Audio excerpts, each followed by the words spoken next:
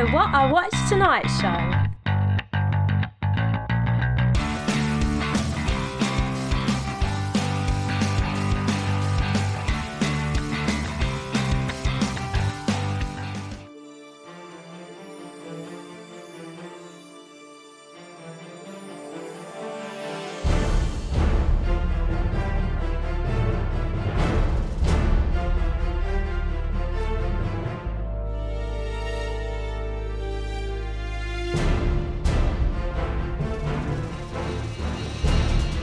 Do you like comic book movies? If the answer to that question was yes, then you've come to the right place. Welcome everyone to the 5th episode of Comic Cast from What I Watched Tonight. My name is Jared Charles of the Borough Reviews, and with me, as always, Matt Hudson from What I Watched Tonight. It's great to be here again, Jared. How on earth are you? I'm doing pretty good. I'm really busy. What about you? What have you been up to? It's work and movies for me at the minute. I know which one I prefer. If anyone from work's listening, of course it's work, but it's movies really. And teaching my 2-year-old daughter as many Star Wars words as possible, which I'm pleased to say she's doing very well with them. Okay, well, kind of on brand then. I just want to ask you real quick, jumping off of that, are you more of a Star Trek fan or a Star Wars fan? I've always been more of a Star Wars fan. My uncle somehow manages to straddle the line of both. He's a massive Star Trek fan, a massive Star Wars fan, but for me, it's always been Star Wars. I'm gonna. See, I don't know the answer to yours, but I'm gonna guess. I'm gonna guess Star Wars is yours. Yes, yep, you would be right in that. I never really got into Star Trek. I mean, I like it, what I've seen, but I just never, it was never what I grew up with. Unfortunately, I grew up with the prequels, so I guess that wasn't much better either. But when I was a kid, it was still, those prequels were still fun, to me. And so that's what I had growing up, and that's what I watched on repeat all the time. So for me, Star Wars. Yeah, I mean, just quickly, did those prequels, give you any kind of fear of sand? Fear of sand? No. I actually, that whole game that's going on right now, the floor is lava or whatever. We used to play that at recess because we had a bunch of sand everywhere in elementary school. So no, it didn't really give me a fear, but we did play with it. Good. Well, I'm glad it didn't put you off going to the beach or playing the floor is lava / sand. Yes. Well, I suppose we can move on. As the title may suggest, the show focuses solely on the capes, makeup, spandex, and drama of comic book movies, and each month, Matt and myself will discuss a different movie from the decades of choice and deep dive right into it. Matt, can you reveal the movie we'll be reviewing for this episode? I can indeed. This month we are talking about Galaxy Quest from 1999, directed by Dean Parisot, and starring Tim Allen, Sigourney Weaver, Alan Rickman, Sam Rockwell, Tony Shalhoub, Daryl Mitchell, Enrico Colantoni, and Missy Pauls. For years since we first received transmission of your historical documents, we have studied every facet of your missions and strategies. You've been watching the show? Lieutenant, historical documents. How did I come to this? Not again. I played Richard III. 5 curtain calls. There were 5 curtain calls. I was an actor once. Damn it, now look at me. Look at me! Commander, Excuse me? I must speak to you. It is a matter of supreme importance. We are Thermians from the Klaatu Nebula, and we need your help. Hardwire the reactor core to overload. I would like to blow this troublesome vehicle to dust. Okie dokie. Let's fire blue particle cannons full, red particle cannons full. Gannett magnets, fire them left and right, and let them run. All shoots them while you're at it once. Yeah, toss that at him, killer. That should take care of old lobster head, shouldn't it? I mean, my TV Guide interview was 6 paragraphs about my boobs and how they fit into my suit. Let's get out of here before one of those things kills Guy. Don't put him mouth to the throat! It's vulnerable spots! It's a rock! It doesn't have any vulnerable spots! We need another one. You broke the ship. You broke the bloody ship! Well, screw that! We pretended. We lied. Oh. Yes. You understand that, don't you, Mathazar? No! Never give up. Never surrender. By Grabthar's hammer, by the sons of Warvan, shall be avenged. Activate the Omega-13. So Galaxy Quest, the movie follows a cast of a defunct cult television series called Galaxy Quest, obviously, in which the crew of a spaceship embarked on intergalactic adventures who were suddenly visited by actual aliens who believe the series to be an accurate documentary and become involved in a very real intergalactic conflict. There's a lot of people that like this movie. Yeah. I didn't realize how many people did like it until I started looking at, just the overall audience and critic reception. Has a 90% on the tomato meter. That's incredible. It really is. It is. And when I first, we were trying to decide what we were going to do for this episode, I was like, oh, Galaxy Quest would be fun. And, it's kind of a niche. I don't know if many people would like it or not, but let's try it. And then I looked at the reviews and I was like, oh, no, I was completely wrong. And it grossed. So domestically here in the States, it grossed $71 million and then $19 million worldwide. $90 million. This is 1999, so almost 20 years later, you can probably whack about another 50 to 60 million on top of that for inflation. So, 150 million for a niche film like this, with an opening weekend of 7 million. So again, 10 million, 12 million opening weekend. That's not a bad comeback at all for this movie. And as you said, this is Comic Cast, and you may be thinking Galaxy Quest Comic Cast, but as my excellent co-host Jared has pointed out to me, there was actually still is a comic run of this film or this franchise. Yeah, so unlike the other ones that we've talked about, its life didn't start with a comic. It actually continued with the comic. So we haven't seen any more movie sequels to it or anything, but we have seen sequels in comic book form, which I thought was really interesting. Yeah, there was touted to be a sequel, but obviously with the untimely and very tragic passing of the legendary Alan Rickman, that was obviously put to bed, unfortunately. But you mentioned Star Trek and Star Wars. It's quite obvious where the inspiration for this film came from, and it certainly isn't Star Wars. No, it's not Star Wars whatsoever. And, as someone who doesn't, watch a lot of Star Trek, for me, they're kind of, I wouldn't say that they're making fun of Star Trek, but they're kind of playing on some of the ideas of Star Trek. And it kind of makes me want to go back and just binge a bunch of Star Trek. Yeah, having seen just what they spoofed from little Easter eggs, which I'd imagine the Trekkies at the time were going all in for, from little comments to Tim Allen's mannerisms, reflection of Captain Kirk, to other little jokes and nods to Star Trek. There's so much, I'd imagine, if you're into Star Trek, which you could probably sit there shaking in excitement. And for people like you and myself who are sort of just researching it and then finding out the links to Star Trek, it does make you want to go back and just see how accurate it was. But I mean, Patrick Stewart, William Shatner, Will Wheaton, or Will Wheaton if you're a Family Guy fan, and George Takei of Star Trek fame have all given this a serious thumbs up. Slightly apprehensive when I went in, came out just raving about it, and said, actually, I think George Takei said it's chillingly realistic how of a documentary, obviously with his real life experiences. So thumbs up from the actual Star Trek cast. Yeah, and we'll actually talk about, I'm sure, some of the little trivia moments in here that they kind of imitated real life at some of these, story points in here. And so I thought that was really fascinating because I was finding out stuff I had no idea was even happening back in the day, Yeah, and I was finding out as well, just to also the kind of names who were in the frames for the roles. But Tim Allen got the main role, and Harold Ramis, Egon Spengler, was producing this film and actually left the film because Tim Allen was cast, and eventually, upon watching the film, kind of reversed his decision and was pretty damn pleased with Tim Allen. But it's little stories like that I like about a film like this, a sci-fi.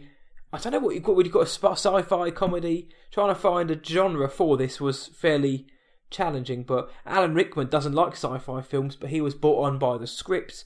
They didn't want somebody who was known in sci-fi, but then they went and cast Sigourney Weaver. But there's a lot of interesting behind the scenes facts about this film as well.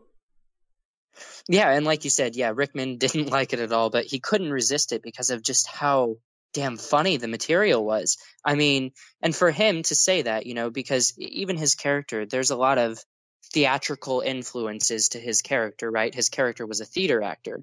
And so, it kind of brings out the best of Alan Rickman in this role, I think. Yeah, and I mean, just the cast itself, Tim Allen, Sigourney Weaver, Alan Rickman and Sam Rockwell as your top four is not a bad cast for any film. Even today in 2018, if you had a film with those four, yes, including Tim Allen, you wouldn't turn your nose up and going to see it just with that talent. And god damn, I wish Alan Rickman was still here to be in another film like this. I know. Yeah, that would have been great. Well, if you're ready, we can actually start getting into some of the key plot details. Let's do it. All right. So we start with Jason Nesmith and the rest of the Galaxy Quest cast attending a convention. I think it's the 18th convention. Yep. And so the show has actually been canceled long before the convention already. So the actors are just desperately looking for work. And they're like, sure, I'll book this gig at this convention. And it's a whole lot of fun. And what we noticed from the cast, though, because it's kind of meta, right? You have Galaxy Quest as the title of this movie, but there's also Galaxy Quest, the title of a show in that universe. And so it can be kind of confusing for someone who's just, I would especially say this in reference to the actual date. In 1999, it was super meta for its time. And we were just coming off of, other meta genre movies like Scream, for instance. So we were starting to touch on some of this meta humor that they play with really well here. But yeah, the actors are desperately looking for work. And so they decide to go to this convention. But it seems to me as if the actors were all turned off except for Jason Nesmith, who is the character that Tim Allen's playing. He's kind of a jackass. Yeah, he's the absolute cocky commander. He turns up late, and when he comes on stage, he's got his arms outstretched like he's Christ.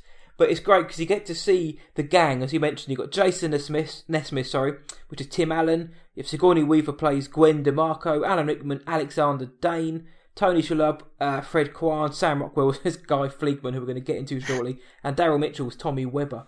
And they're just a bunch of dysfunctional friends. They shouldn't get on, and at parts they don't. Like, so you've got the cocky commander, you've got Alan Rickman's character, Alexander Dane, who's a Shakespearean theatrical actor, but he also has these mad panic attacks and has to be convinced to go on stage. And we're hinted at a line. There's one line which he won't say, and that's going to play it out through the whole film. We do eventually get to hear what that line is. But yeah, as you mentioned, the film actually opens with a clip of the TV series, or the fictional TV series Galaxy Quest, and it kind of then sets that up, and then we then get into, I think it's called Galaxy Con, but I'm not 100% sure. But it's a proper. This is back in the day before Comic Con was, the juggernaut it is now. And nowadays it's cool to go to Comic Con. Back in '99, I'm not so sure whether it was, and this kind of sums up the crowd of the time, I think. Yeah, and it's just a lot of work went into the opening scene, just because you have all of the fans that are, cosplaying and stuff. So they really made it feel like a legitimate convention that you'd be going to today. And especially like if you're a fan of Star Trek, like this just should give you all the feels. Yeah, and there was, going back, because I think we're going to be going into this quite a lot now, the parallels between Star Trek and Galaxy Quest. Apparently, Alexander Dane and Jason Nesmith's character is a complete takeoff of William Shatner, because apparently that's what he was like. He would turn up late. He would be a diva on set. He would request he has more lines than anybody else. He wanted to be the main star. So it's kind of riffing off that a little bit as well. So I liked that kind of, like you say, this meta on meta kind of jokes that they're already throwing out. Yeah, and so when Nesmith first, enters the stage, he's, like you mentioned before, he's kind of, posing as this Christ-like figure, the savior of all. And he tries to talk into the microphone after Guy Fleekman is kind of just trying to get the convention, on its feet and along, because Jason was late, obviously, so he's trying to move the show along. And Jason just has a complete disregard for for everyone else's time, and you can kind of see that. And specifically when you're talking about kind of how William Shatner was acting back in the day, there's a scene where Jason does go into this restroom, and he goes into a urinal because or into a stall because all of the urinals are taken, and there he does learn that the fans don't have the best reception of him as a person. They like his character, and that's pretty obvious, but Jason Nesmith as the actor is not a good guy. Yeah, he kind of has the realisation that he's not really going anywhere, and maybe he's a little bit washed up because the fans basically say all he's got are these cons, hence why he acts like this big jerk, because the acting jobs have dried up, and he has that kind of like epiphany moment where he's like really sitting there standing there thinking, oh crap, these guys are true. And he then goes out to sign autographs for the audience, and he's gone from being very happy-go-lucky and very show-off to very introverted, and he gets a bit angry at one of the fans. Yeah, one of the fans is trying to ask a very detailed question about the schematics of the show and how the ship particularly was working, and Jason doesn't care because he's kind of down after what he heard in the restroom, which, by the way, was reflected upon a real life event of William Shatner, who kind of had the same experience in the restroom overhearing fans, and so I thought that was really neat. But yeah, he kind of snaps at these fans, the giant fans who are just trying to nerd out and have fun, and we're not really liking Jason off the start here, and it's pretty obvious that neither are the fans. But after he snaps at those fans, who are going to come back at a later time in the movie and play a crucial role, a group called the Thermians approach Nesmith and ask for his help in defeating an enemy, unaware that they are really aliens, because he's kind of in his own head. Yeah, they've got these guys turn up in full very decked out in black, and they've got this very strange monotone voice, and you kind of thinking, are they real, or are they real? If you know what I mean? Are they actual aliens from another planet, or are they just a bunch of cosplayers who really, really get into their craft? But we find out that they are actual aliens from another planet. But they've got a fantastically strange way of talking, which at first I thought this is going to grate on me very quickly, but it didn't. I ended up growing to just laugh my arse off every time Mathazar, who is the commander of the Thermians, played by Enrico Colantoni, every time he opened his mouth, he had this really strange dialect.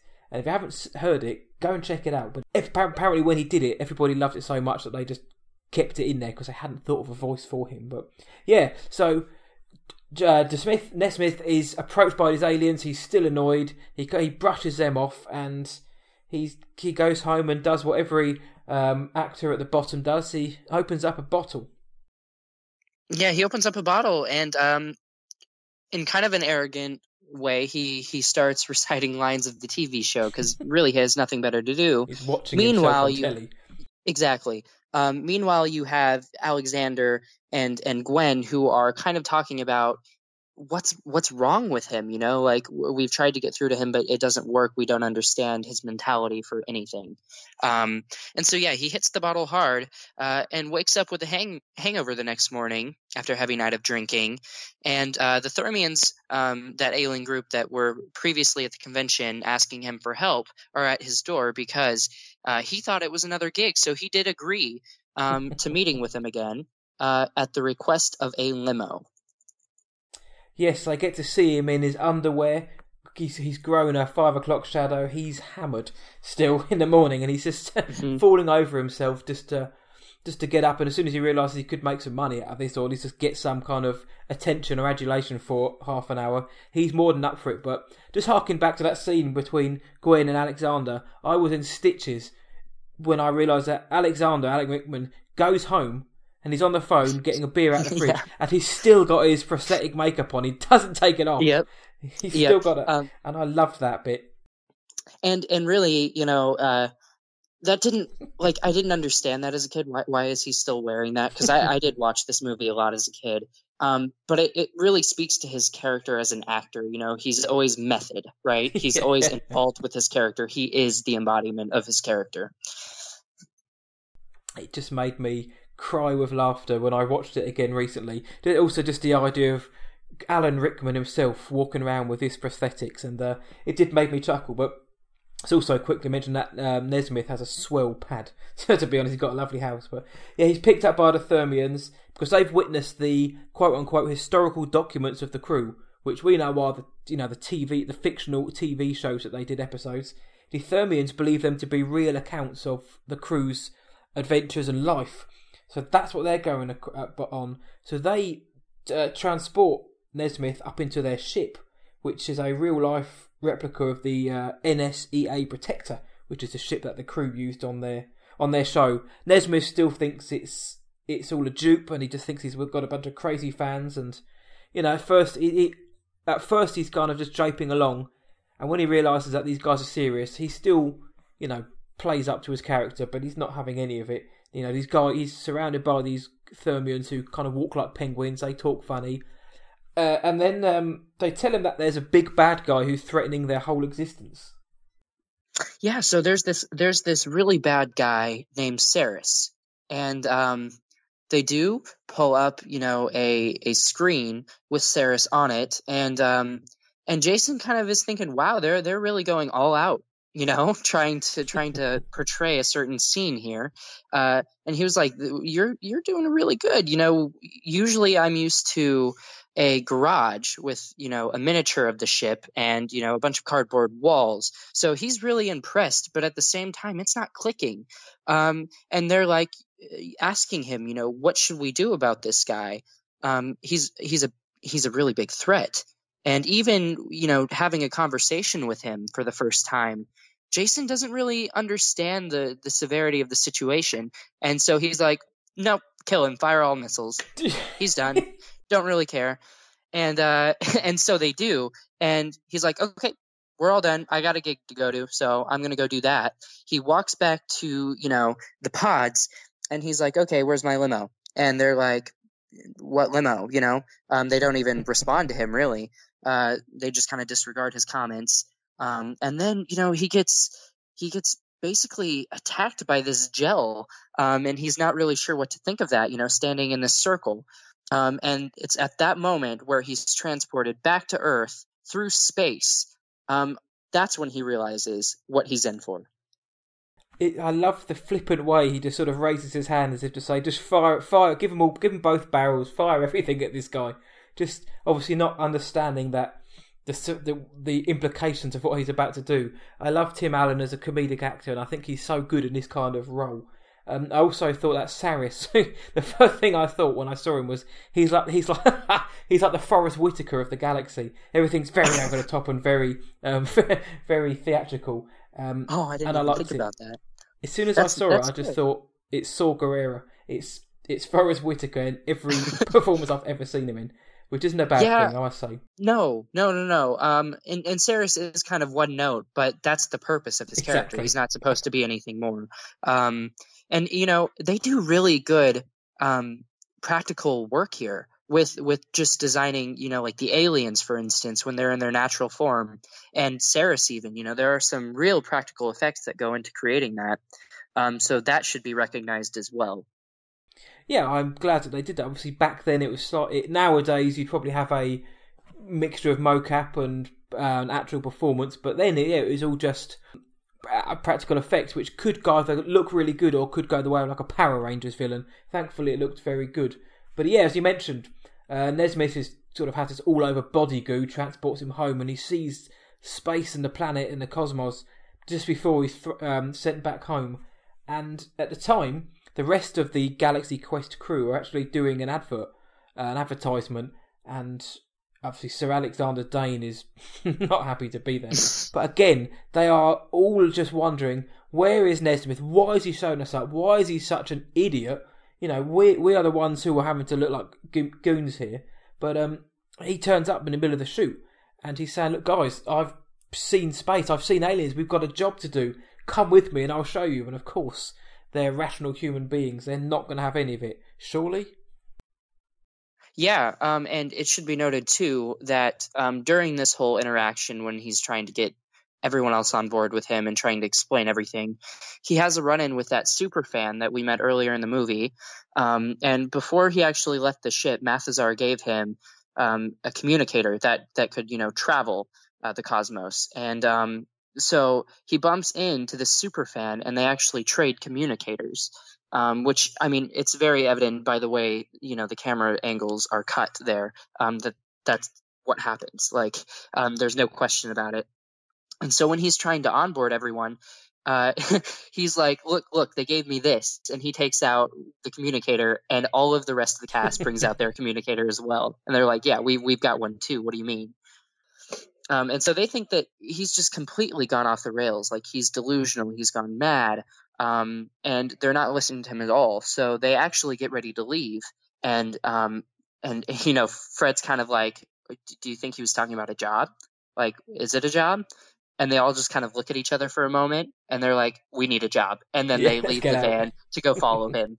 So, it just shows kind of that's another subplot that I think really works here, is just the whole side plot of them being actual actors.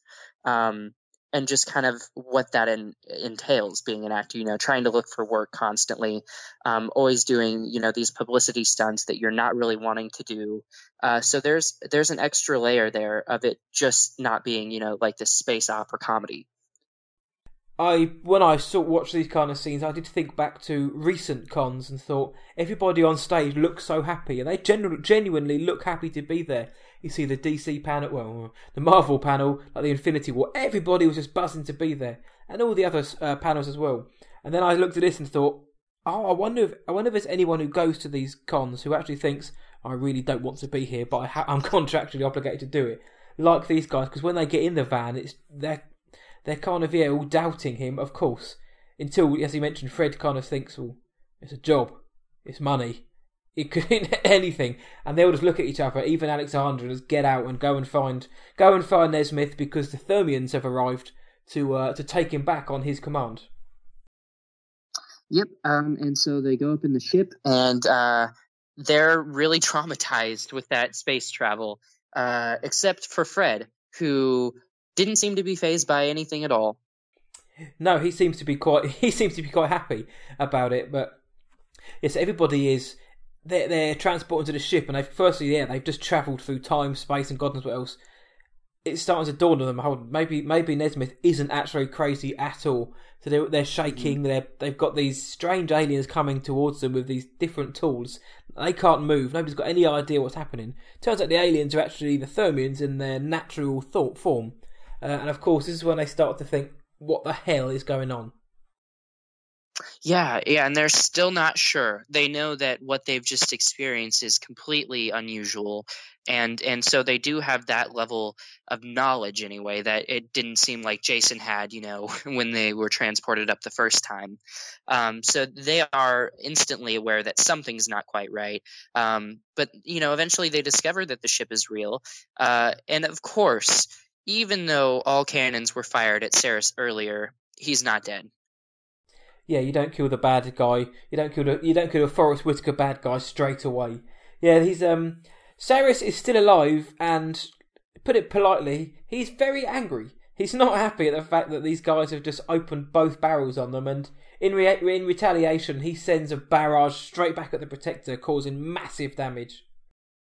Yeah, and again, they're still really just panicking. I mean, it's just the look of fear in everyone's face, because they're like, we're just actors. What are we doing here? And Saris has his eye patch now too, it should be noted, which I think was a brilliant touch. How did you feel about that costuming decision? Thumbs up. Thumbs up, yes.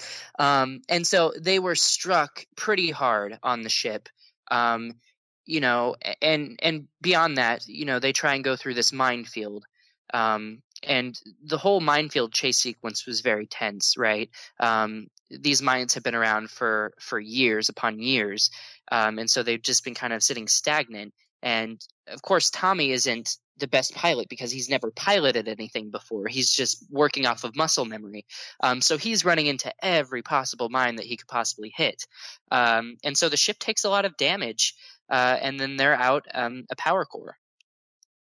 Yeah, I think it's also quick to mention that when the cast, the gang are transported onto the ship, they actually assume the identities of their television on-screen persona. So Tommy was he was a child pilot in the show.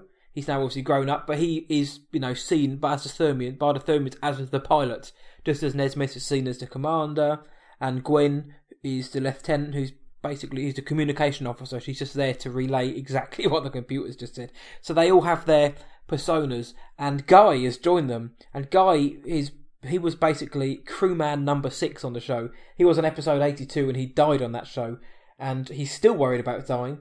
And his fear is he's so funny. Sam Rockwell based his portrayal on Bill Paxton's from Aliens, and how just Bill Paxton just goes off the wall in fear and hysteria. So Sam Rockwell based it on that, and the whole film is just concerned and freaking out about dying. So yes, they're going through the minefield. That's all he can think of, and the mines are magnetic. So whereas Tommy's not doing a very good job at all of dodging them, the fact that they're magnetic as well just makes it impossible, and the ship's basically sort of like 95% completely totaled. Yeah, and it should be noted as well. Sigourney Weaver said that every time she put on the blonde wig, of her character, that she instantly felt her IQ drop. So I thought that was pretty cool too. Because her whole job, and it is really sexist. And they kind of touch on that too. And recently we've had issues with this, with other comic book movies. I remember Evangeline Lilly just had a question, when she was touring for Ant-Man and the Wasp, about how she fits into her suit and, like all of this stuff. And there's actually a comment at the beginning of the film, when they're at the convention about this press junket where she was asked, how did her boobs fit into the suit? So they're playing off of that, and just really how sexist, show writers were back in the day, and still are, actually. Yeah, you do have to kind of wonder, why on earth would you ask somebody that question anyway? You know what I mean? I guess, I know we mentioned it on our Batman Returns pod, where we mentioned, obviously, Michelle Pfeiffer in that suit, which basically looks been painted onto her. But, to ask somebody, like, how did your boobs fit into a suit?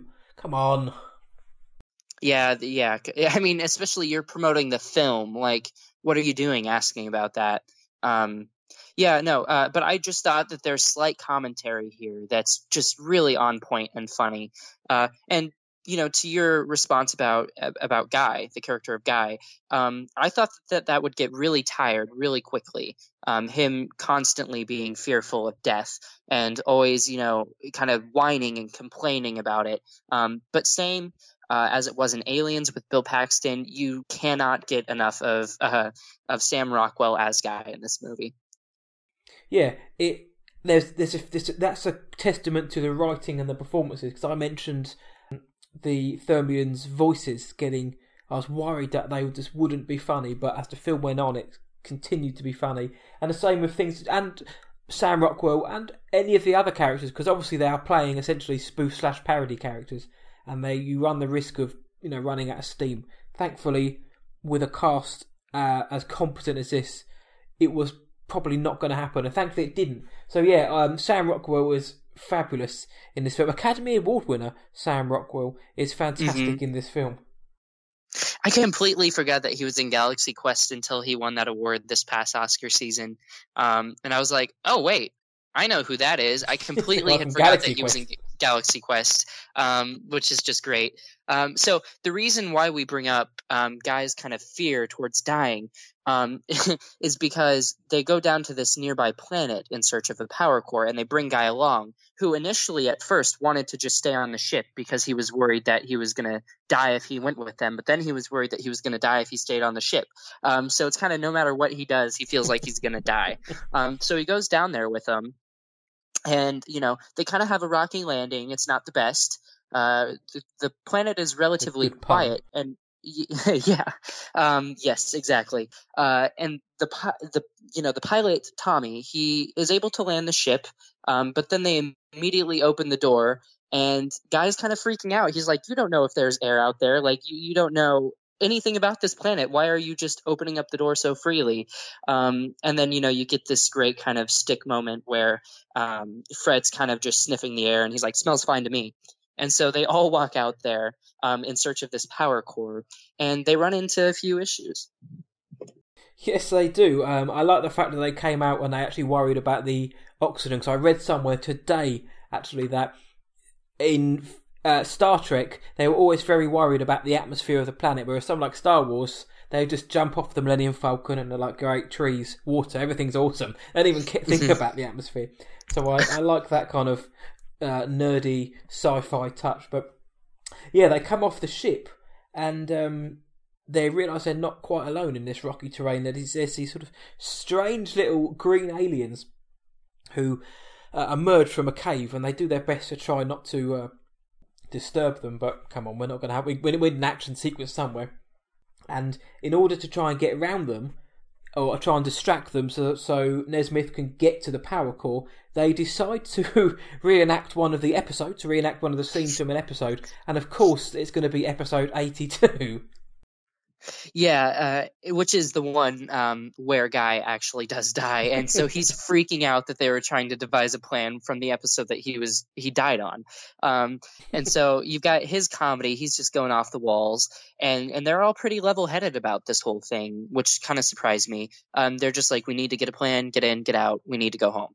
And Guy's more worried about dying. But, the whole sequence when they're on the planet, you really get a sense for how they work as a team, even though they're super opposite of each other. Like, everyone works so differently and they all have different work ethics.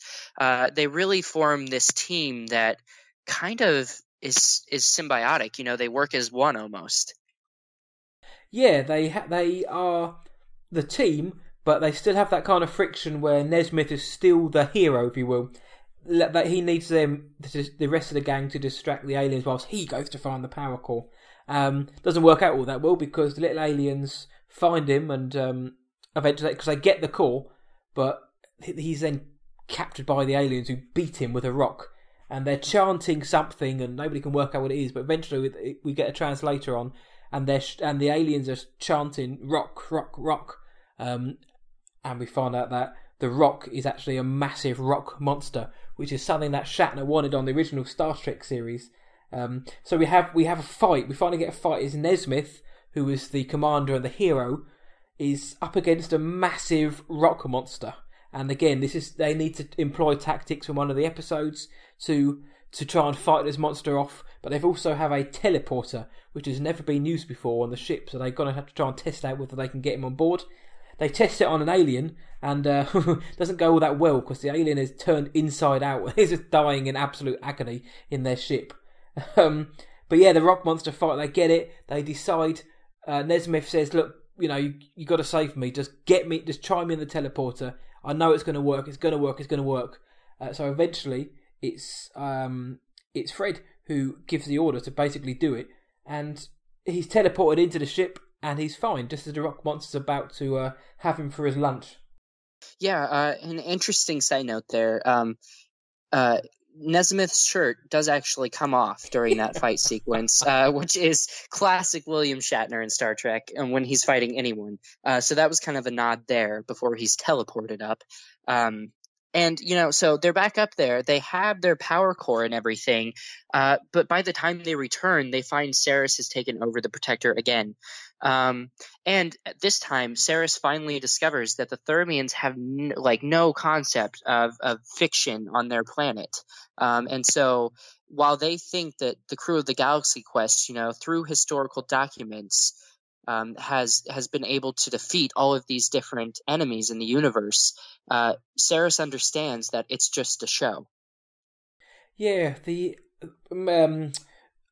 Mathasar has been captured by Saris and is being tortured by him in this most awful looking way, where he's kind of like using an electrical prod which kind of transfers Mathasar from his human/alien form into this like, monstrous bulbous alien, and then back to his human looking form again. And it's that moment, where Saris, it's that kind of, classic villain gloating scene where he gets to kind of get his one up over the heroes. He gets to capture Mathisar and then tell him, look, these guys you're relying on, they are just actors. Come on, Nesmith, go ahead, tell him.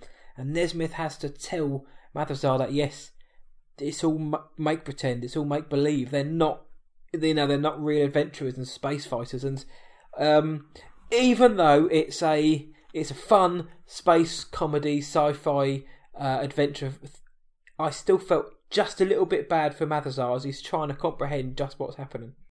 I felt a lot of bad for Mathisar. Good. I mean,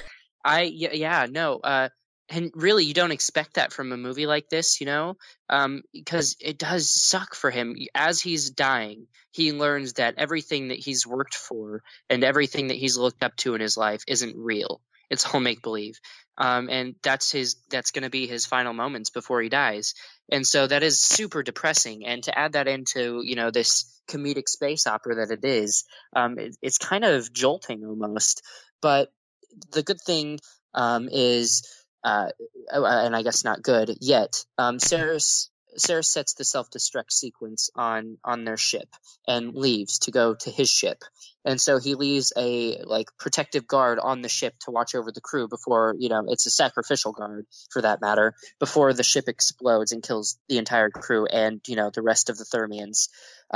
But Nesmith and Dane are able to figure out a way to stop the self-destruct and to find a way to defeat the rest of the sacrificial crew that's on board. Yeah, and it's worth mentioning as well that in terms of the Thermians, the all that is left on the ship is all that's left of their race. So there's 15, 20 maybe tops of the Thermians on the ship, and that's all that's left. So in that moment where Mathisar's being tortured and is about to die, as if everything you just mentioned, he's also having to come to terms with the fact that this is it now. Everything his whole race has believed in is about to be null and void and extinct because they believed a lie, which is quite heavy and it is very sad and tragic. But of course, they're not gonna have them kill off Mathisar. Maybe not just yet, to not give any spoilers away just yet. But yeah, they overpower the guards and they free the others. And Alexander, he goes off with Quellen, who is Quellec, who's Patrick Breen. He also goes off with Rainn Wilson, whose debut in this film was Lank, and they go off together. You've got Nesmith and Gwen, Sigourney Weaver. They're going off. They have to try to find a way to stop get to the Omega 13, as we find out. And during everything in this, because we actually mentioned that the Thermians are also being kept in a locked room, an airtight room, and their oxygen is taken away, so they are dying. So all of the race of Thermians are dying. Everything's going, balls to the wall here. But in the ruckus, Dane manages to, save them, get in there, manages to use his super strength to give them some oxygen. But in it, Quellec is shot by one of the guards. And it's here that he finally gets Dane Alexander to recite this line, which we haven't heard throughout the whole film. And the line is, by Grabthar's hammer, you shall be avenged. And we get that. And there's a longer version of it too. But that's the main gist of the line. And we get that from Alexander Dane in this really intimate moment between him and Quellec. Because again, right before he's dying, Quellec kind of explains to Dane that he's been a father figure for him, growing up, because he hasn't had one. So it's kind of this intimate moment, again, we're getting in this movie that's not supposed to be like that. Yeah, but it's not played for laughs either, which is... I like it when comedies do that, or films like this do that, where it's clearly just like a send-up, but they allow themselves to have those moments, emotional moments, without, feeling the need to put a joke in there which undermines the emotion that is being shown. And even when Dane utters the line, by Grabthar's hammer, by the sons of Warvan, you shall be avenged, it's done It's not done for laughs. It's done for this poignancy, and I liked that. But yeah, that gives that kind of weight to that moment, and it also gives a chance for Alexander Dane just to go Wolvie berserk on the guard. He goes after him. He's after some blood. But in the meantime, yeah, Nesmith and DeMarco, they've got to travel through the bowels of the ship to shut off the sequence. And yeah, as you mentioned earlier on, the superfan whose name was Brandon, who's also played by an actor making his debut, Justin Long. He is. They use the communicator to get in touch with Brandon. He's at home in his room, surrounded by Galaxy Quest memorabilia. His mother's telling him, "Look, go and put the bags out. Go put the trash out," which he can't do that because he's too busy, dealing with Galaxy Quest matters. So they contact him, and he's the one who navigates them through the ship. Yeah, and it was a really interesting sequence because it's nonsensical almost. Why are all of these different parts of the ship there? They're not there for anything more than to be used as a plot device. And so they're kind of making fun of that with these kind of space operatic shows like Star Trek, Star Wars. Why are these things the way that they are sometimes? And it's nothing more than just to give the audience something exciting to look at and to kind of cringe at almost. But yeah, so Brandon helps them kind of navigate the rest of the ship when they're going to shut off this sequence. And it's during that we get our first look at the Omega-13, which is just kind of breathtaking, and yet we still have no idea what it does for sure. There are a few fleeting lines where Brandon's kind of explaining a couple of the different theories. One of the theories being that Omega-13 will destroy everything in the universe in 13 seconds, which is very grim. Or him and his friends actually believe that the Omega-13 is used to reset time back 13 seconds. Yeah, the Omega-13 was first mentioned right at the beginning of the film in that clip of the episode shown at GalaxyCon. And yes, it's the commander, it's Nesmith, who kind of mentions, we've got to find Omega-13. Then it cuts off, so it's this big mystery, what's Omega-13? And it's hinted at during the rest of the film that's what Saris wants. Saris wants Omega-13. And the Thermians, they're asking the Galaxy Quest crew, what is it? And they're like, we've got no idea.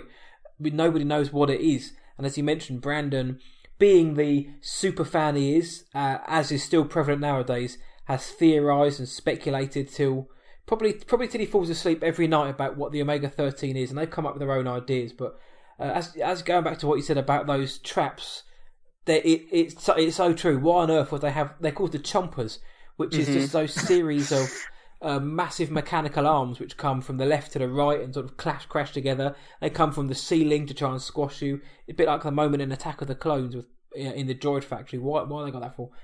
And Sigourney Weaver has her chance to have an awesome breakdown at the moment. She's like, why the hell have we got to go through this? And they had to dub out her lines to make it PG-13 rather than R-rated as well. But what I noticed about that scene with Sigourney Weaver is she's just having fun. We know Sigourney Weaver from films like Copycat and, of course, Aliens and all the other wonderful films she's done. But just to see her with this ridiculous blonde wig on, just having this OTT breakdown was so much fun to watch. But yeah, Brandon's the one who's got to explain the plan to them. And there's a hilarious moment halfway through where just as they're about to get to the Omega-13, you cut to planet Earth and Brandon's rushing out into the front yard, putting the trash out very quickly, trying to explain to his mother the severity of the actions that she's forced upon him. He's having to leave the Galaxy Quest crew as he's putting the garbage out, which I thought was a fantastic scene. He has to run back very quickly. So, the Omega-13, it's a fantastical looking thing, shall we call it, like mass, and it has a bigger meaning to the film, of course. But before we get that, we have Nesmith leading an attack on Saris' ship. Yeah, so they devise a plan, pretty good plan at that, because Tommy has gotten better with his flying skills and his piloting abilities, so he's able to now navigate the minefield to try and attract all of the different mines behind the ship, and then play a game of chicken with Saris. which I thought was great because, at first they don't really explain what they're doing, right? They just say, oh, we've got a plan. And you kind of can speculate what they're doing. It's not hard to figure it out. But for Saris, he's like, well, I don't understand what you're doing, coming at me like in a game of chicken, because I'm a military general. Like, I'm going to win. Like, you have no reason for doing what you're doing. And yet he is quite surprised when they reveal that they're carrying a whole bunch of mines behind them, which I'm surprised that he actually didn't see that coming just from his background. But it worked well. They do end up destroying his ship, so they succeed in that mission. Yeah, I like the having the mines mean something more than just destroying the ship earlier on in the film that protects her. I like the idea of chicken, because when I was watching it again, I'd forgotten about that. So I just realised I was watching it, and they're both speeding up, increasing velocity at each other, if you will. And I'm thinking, what are they going to smash into each other? Yeah, and then he says, oh, we're carrying magnetic mines, and he dodges out of the way, and the mines attach to Saris' ship and blow it to Kingdom Come. So as far as you're aware, that's it, done. The bad guys have been defeated. And somehow the Galaxy Quest crew have actually succeeded in saving the Thermians and killing the bad guys. But that's not the final twist in the tale. No. So Dane is actually looking at the schematics, and he's like, there was a surge right before Saris' ship, exploded. As they're all celebrating, they're not really listening to what he has to say. They're like, oh, that's kind of weird, and then Fred comes up to the command deck and starts pointing guns at people, and they're Nesmith in particular is kind of confused. He's like, Fred, what are you doing? You can put an eye out with that thing. And then he just shoots him, and it's one of those moments where they kind of put that line in there from Alexander about the surge from Saris' ship. But that's not the immediate problem that you're thinking about. You're asking yourself, why would Fred all of a sudden do that? You're not really concerned about Saris. He's dead. And then Fred continues to just shoot everyone.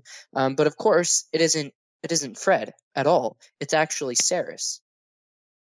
Yeah, I like that. It's almost like a throwaway line when it's mentioned by Alexander. It's kind of like there was a power surge. There was a surge of energy from the ship, and as you mentioned, that's kind of overshadowed. And as you're watching it, you're kind of so caught up in the fact that how on earth have these guys won, that it's just another scientific thing to say from somebody on board a ship. And obviously Fred comes in, you're like, oh cool, there's Fred. Yeah, and he holds everybody up, and he just opens fire on everybody. And the only one who doesn't die is Guy, who's been constantly complaining all film about dying. And I noticed that again yesterday before I even did any kind of further research. I was like, they haven't killed Guy yet. He's the only one who's been talking about dying. He's the only one who's not killed. But so it's Saris in that surprise attack. And if we go back to what Brandon was speculating about the Omega-3, about reverting time, because they do say, they telegraph it massively when you watch this bit and then think back, and I think it's the commander says, or it's Brandon, one of the two says, it reverses time 13 seconds, and it's Gwen who says 13 seconds, you're not going to be able to change much there, and it's Nesmith who says, you might be able to change one significant moment in time, and you kind of think, well, maybe that's going to play into it. And obviously when you see this moment, it's going to play into it. So Nesmith is kind of dying, and he manages to crawl over to the Omega-13. He finally gets to activate it. Yeah, and so he does activate Omega-13.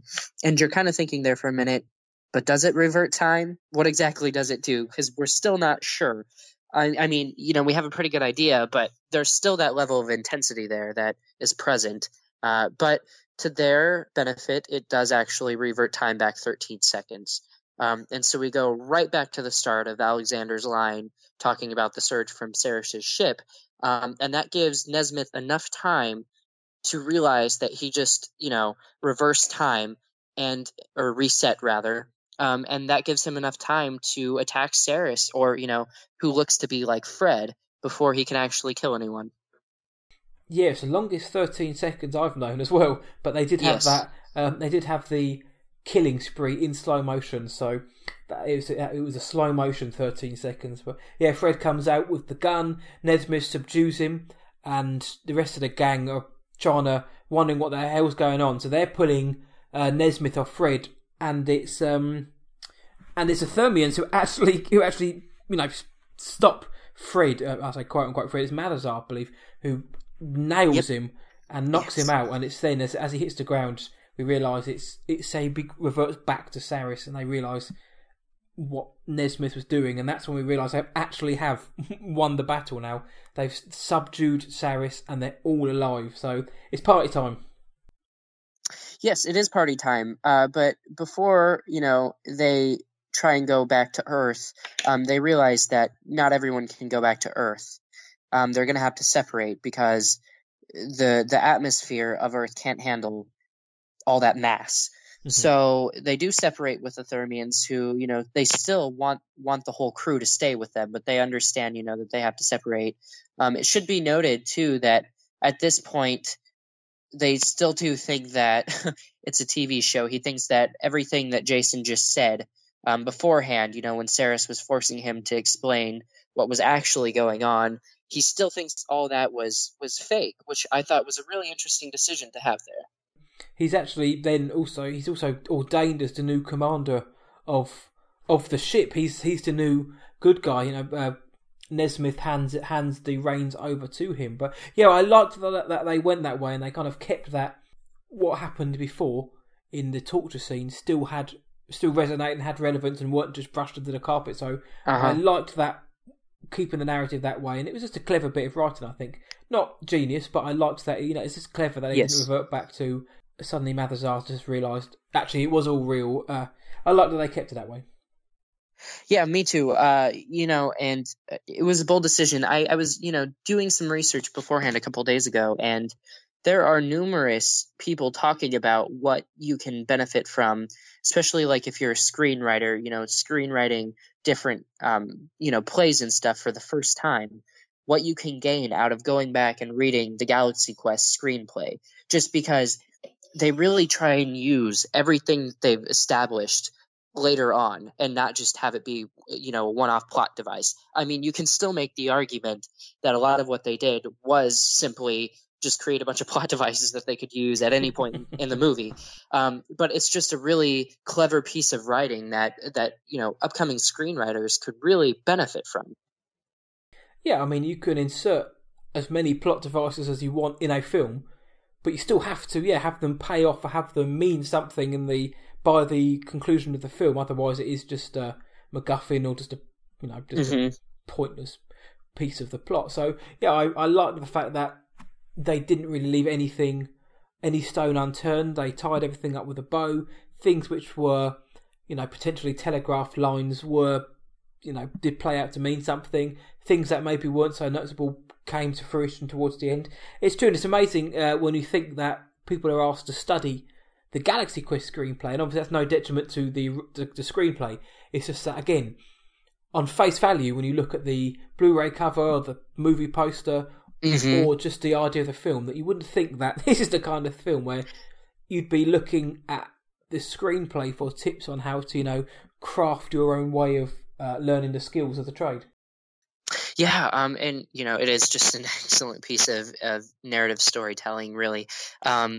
But with all that being said, we do land back on Earth eventually. All of the rest of the crew is there, but we do have one new addition to the crew, and that's Fred's love interest that he's had throughout the film. We haven't really talked about her too much in here, but she did play kind of a not a substantial role, but she was a bigger role in the movie that I feel like kind of got underplayed a little bit. I really wanted to see a little bit more from her, but everyone's back together. The crew's back, and she's with them now, going to Earth. So with the help of Brandon, they actually land at the convention, and it's amazing that they didn't hurt anyone, because what are the odds of no one standing in the path of that ship as it's crashing down to Earth? Are you trying to tell me that that's what took you out of the film? No. That I wasn't worried about that at all. It was just something I noticed. It's true. Yeah, they managed to crash just at that exact right part of the convention centre. Nobody was in the way. They did take out a few cars, though, in the parking lot, so it wasn't... So whoever owns those cars, I hope they wrote them a check. But yeah, they took out the convention centre, and of course the fans are absolutely loving this. They think that this is all part of the show. Because it's the news reporters are saying, we're at GalaxyCon, but the whole crew haven't turned up. Nobody's here. And the compere on stage is just having to try and riff as much as possible to try and keep the fans entertained. They're starting to get a bit annoyed. But then the ship comes crashing through, and the cast, the gang, all stagger off. Obviously, they've just been... Everything's happened in the film was to sort of hit them. They're staggering off, realising they're back in the real world, but they're also then thrown back into their characters of themselves. So, yeah, they've gone from being real-life versions of their characters to just being their characters again. So that, yeah, they come off the stage. And yeah, as you mentioned, Laliari, who is Missy Pyle, which is the love interest, she's with them, and she was given more screen time because Sigourney Weaver was the only woman in the film. So they actually wrote her more into it, and her main contribution really was a strange tentacled sex scene with Fred, which you don't see anything, obviously, apart from a few suggestive tentacles. But yes, that's kind of what she was there for. But it kind of, bridging the gap between humans and Thermians, so Thermian rights. But yeah, she's back on, and Guy he's still alive. He's made it back to the convention. But somebody else has also made it back to the convention, the unkillable one. Yes, he just doesn't go away. So Sarah shows his face again, and he is really, really angry this time. He's had enough. His ship is gone, his crew is gone, everyone's dead. He was defeated when he tried to, kill everyone, the third time, and so he's back for more. And did he have a weapon? Did he have just a knife in his hand when he came out of that ship? Because he didn't have a gun, did he? He did have a gun. He did? Okay. He had a big old gun, yeah. Yeah, okay, so back on the ship, before they activated the Omega-13, he had a knife then. I couldn't remember which one was which. So he has a gun, and he doesn't use it right away. He makes it a point to, kind of scream into the void again, like he always has been doing. This gives Jason Nesmith an opportunity to, do his role on the ground that he's been doing the whole movie, but it also gives him an opportunity to show the fans that he's still got what it takes to be a commander, and he vaporizes Saris. So Saris is gone for good at this point, and the fans think, it's all for a show, and what a show it would be.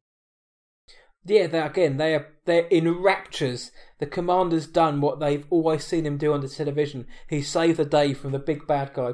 And yeah, Saris was unkillable. 3 times they've subdued him, and finally at the end, it's a bit like up until last year, like the Washington Capitals in NHL. He kept coming back for more, but would never win.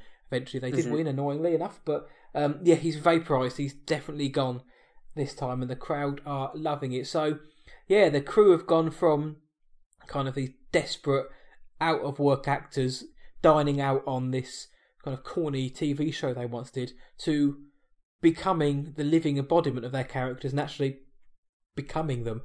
And it's a great moment, like an arc for the film. It's not like, again, could you see it coming? Probably from the very beginning of the film, but does it make it any less,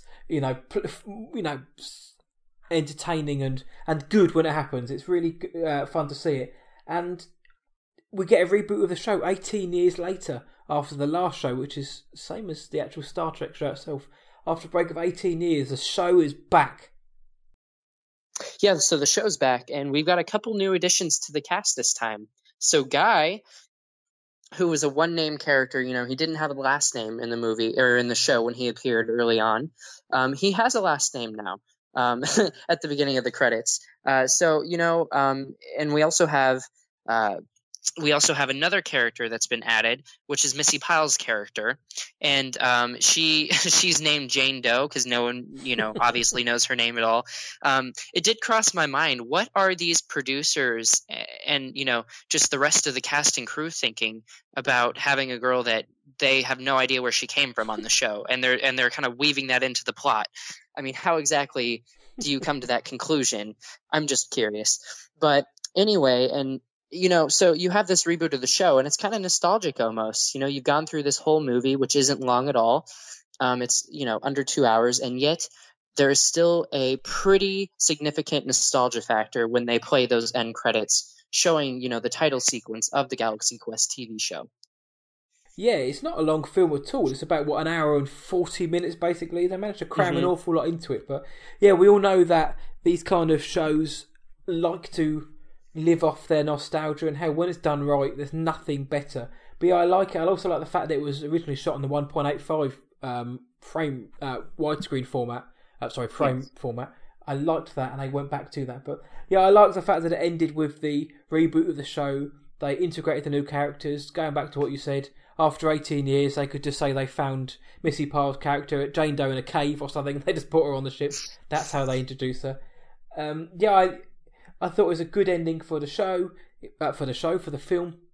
Again, it was the happy ending which you have to have. And I guess we've mentioned it before.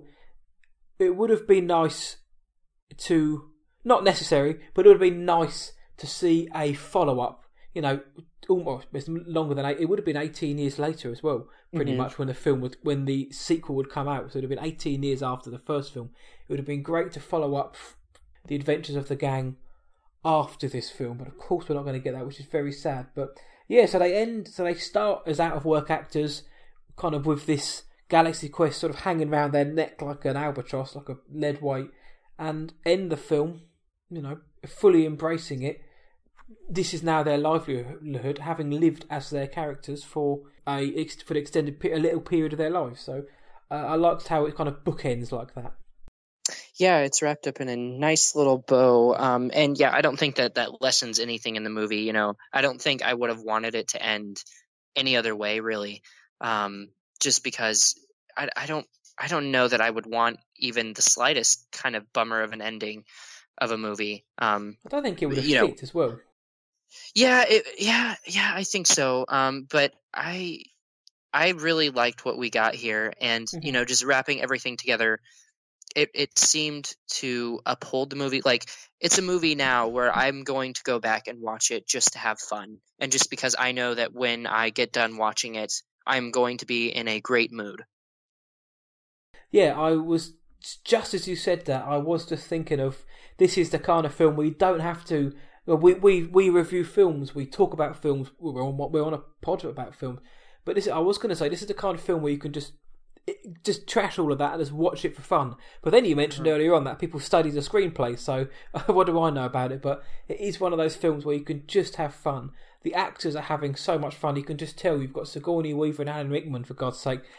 Two actors who you do not put in these kind of roles when you think about them. But they're clearly having a lot of fun. Tim Allen is... I couldn't not get Buzz Lightyear out of my head almost every time he spoke. You've got Tim Allen's just a fabulous comic actor. Sam Rockwell, he didn't become OTT. He's a great actor. And everybody else in the cast, Tony Shalhoub, Daryl Mitchell, Missy Pyle, everybody within the cast just looked like they were just having a great time, which is what this film lives for and what it's all about.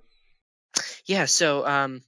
with that being said, where would you put this film with the other films that we've watched? I mean, it's completely different. You almost can't compare anything that we've watched beforehand to this. But if you had to give a ranking, what would you give it?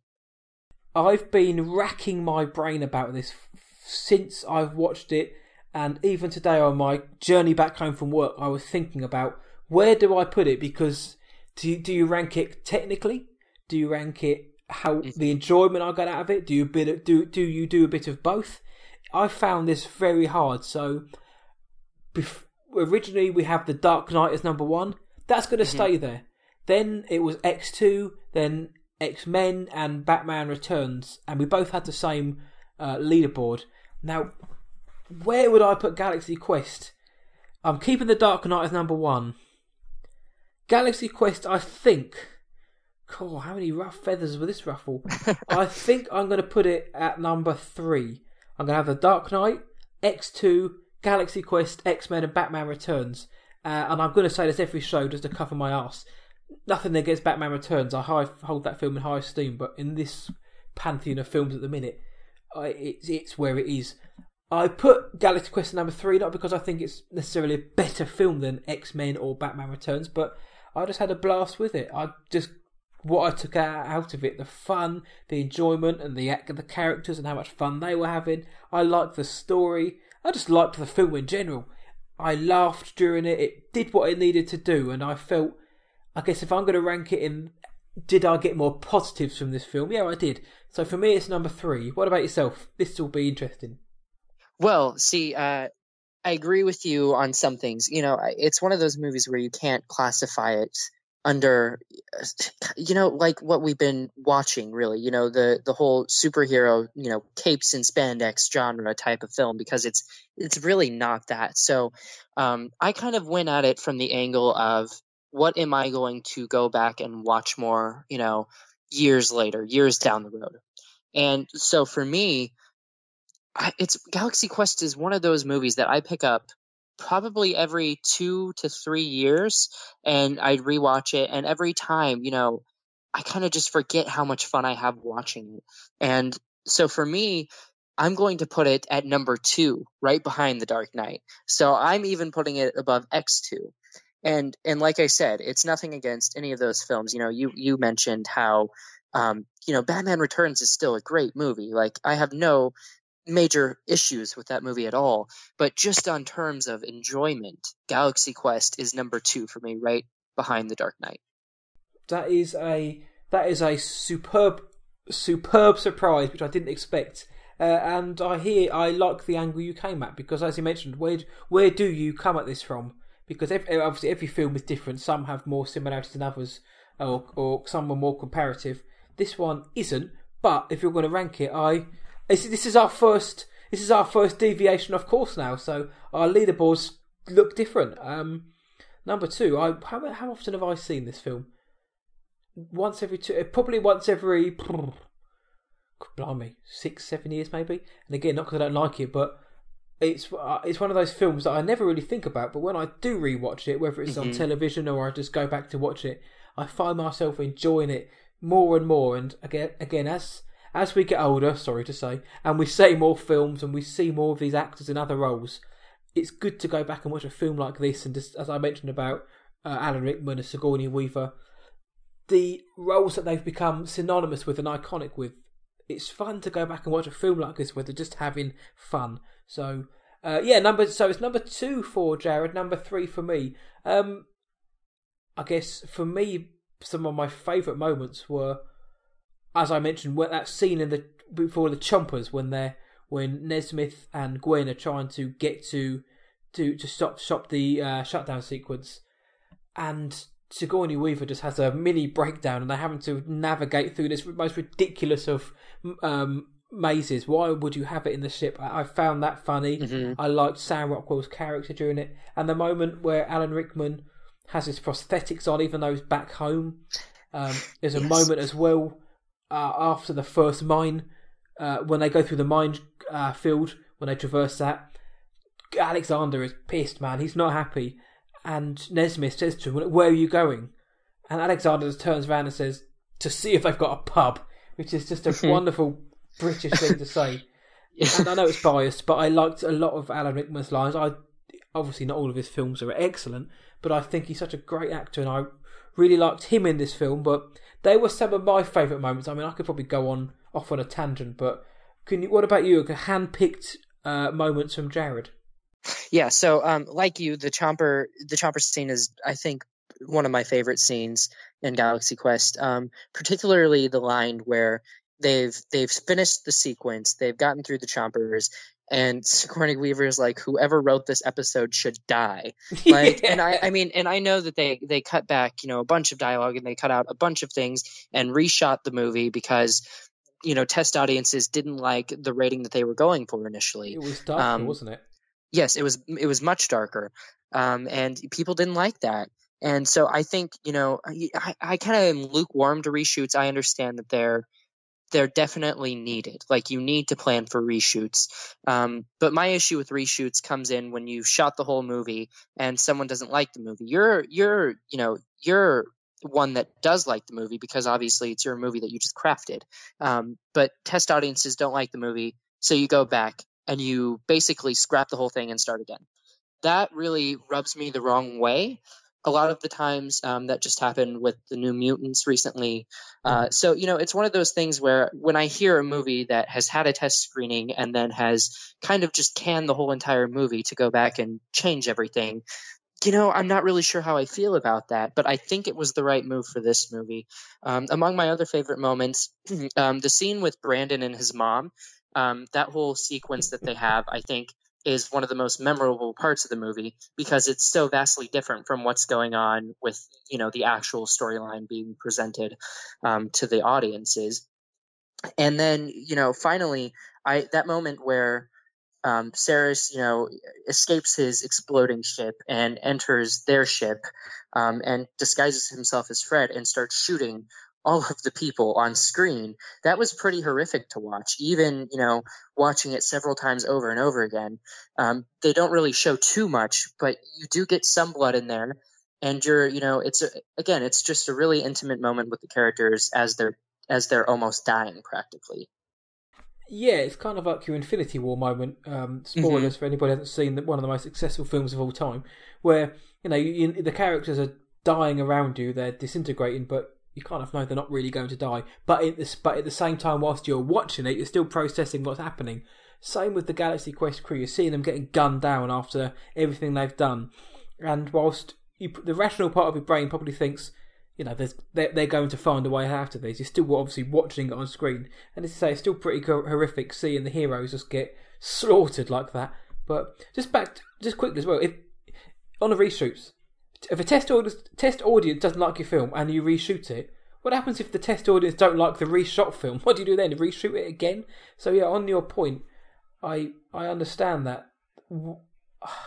You need to play up to the audience, because then in the end of the day you kind of live or die by what the audience thinks about your film. But there is that kind of fine line that if you do reshoot the majority of your film and a new test audience still doesn't like it, where does that put you? It puts you in a strange situation. And for this film, yeah, a darker tone, maybe it would have worked, but we're never going to know.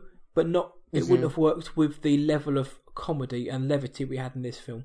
If it was a straight up kind of sci-fi action film, fine, be dark. Yes. When it's a film like this, he didn't need it. He didn't need, I'm going to sound like an old man now, but he didn't need the cussing and the swearing in this film necessarily. It wasn't that kind of film. He didn't need the gore and the violence and the bloodshed. You can have sort of comic moments of it happening, but I don't think it really would have suited that kind of level of, and I don't like the word darkness, but that kind of darkness, I don't think it would have fit in this film.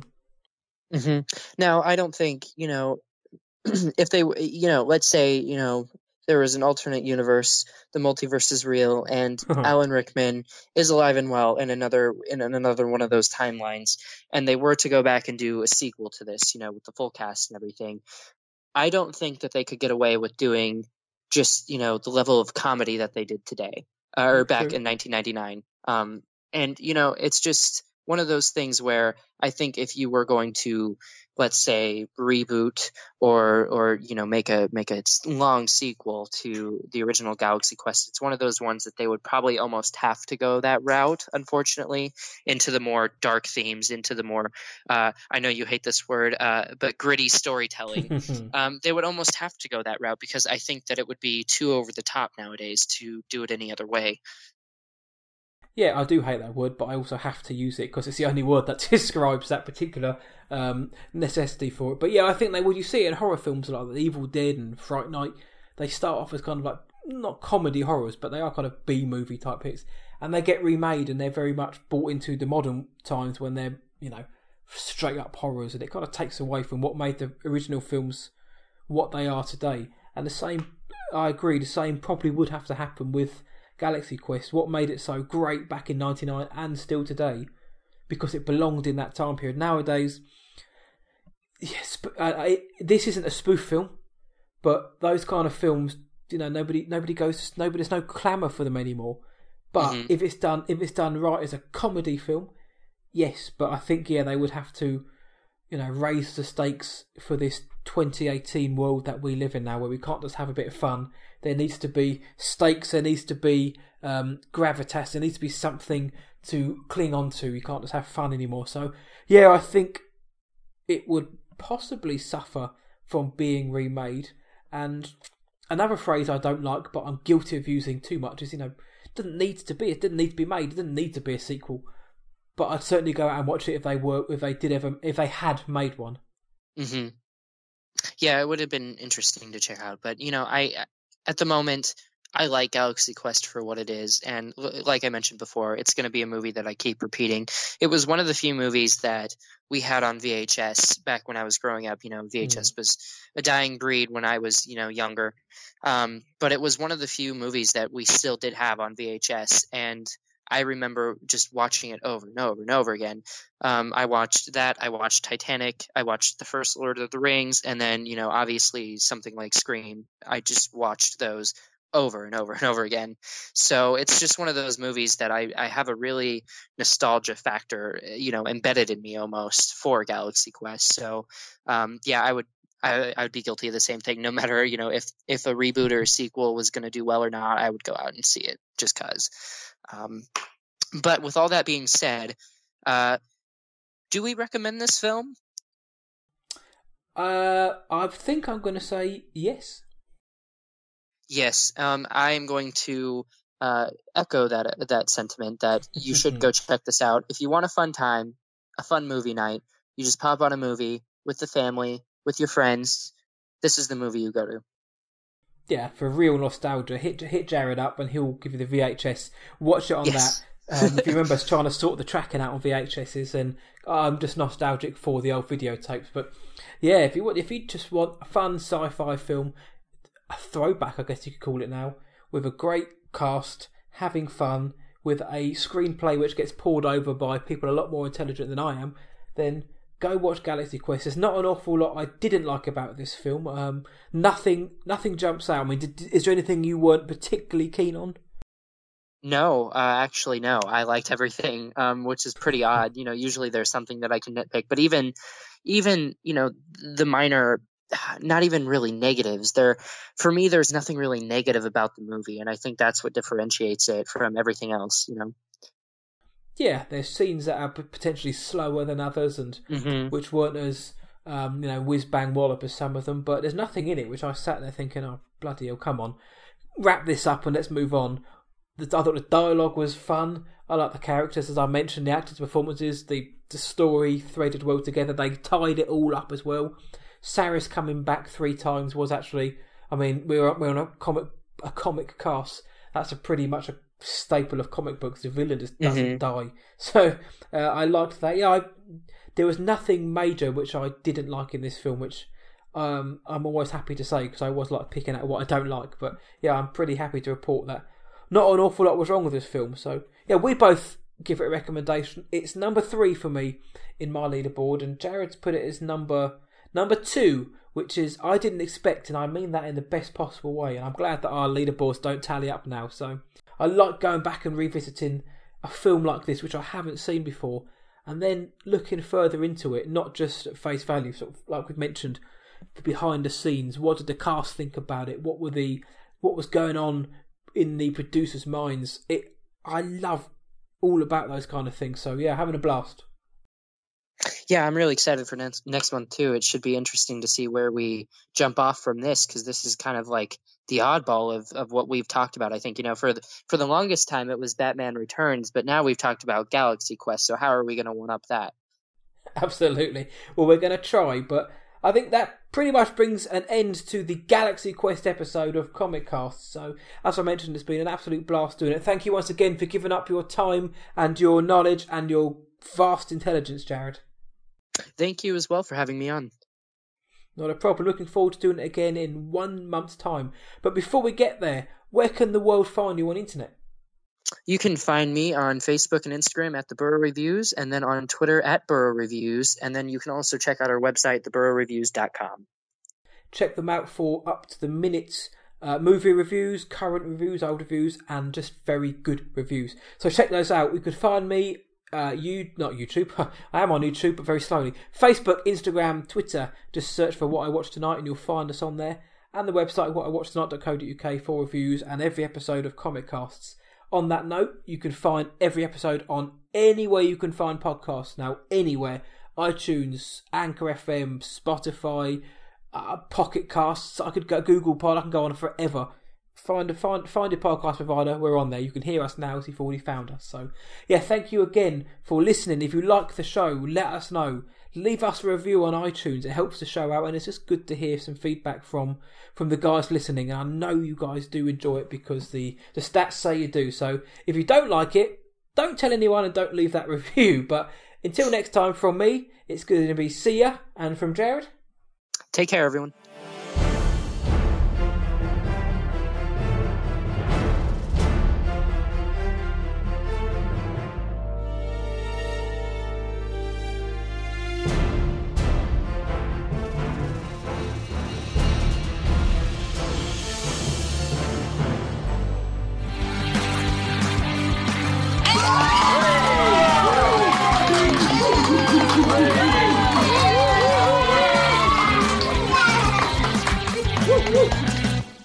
Boogie.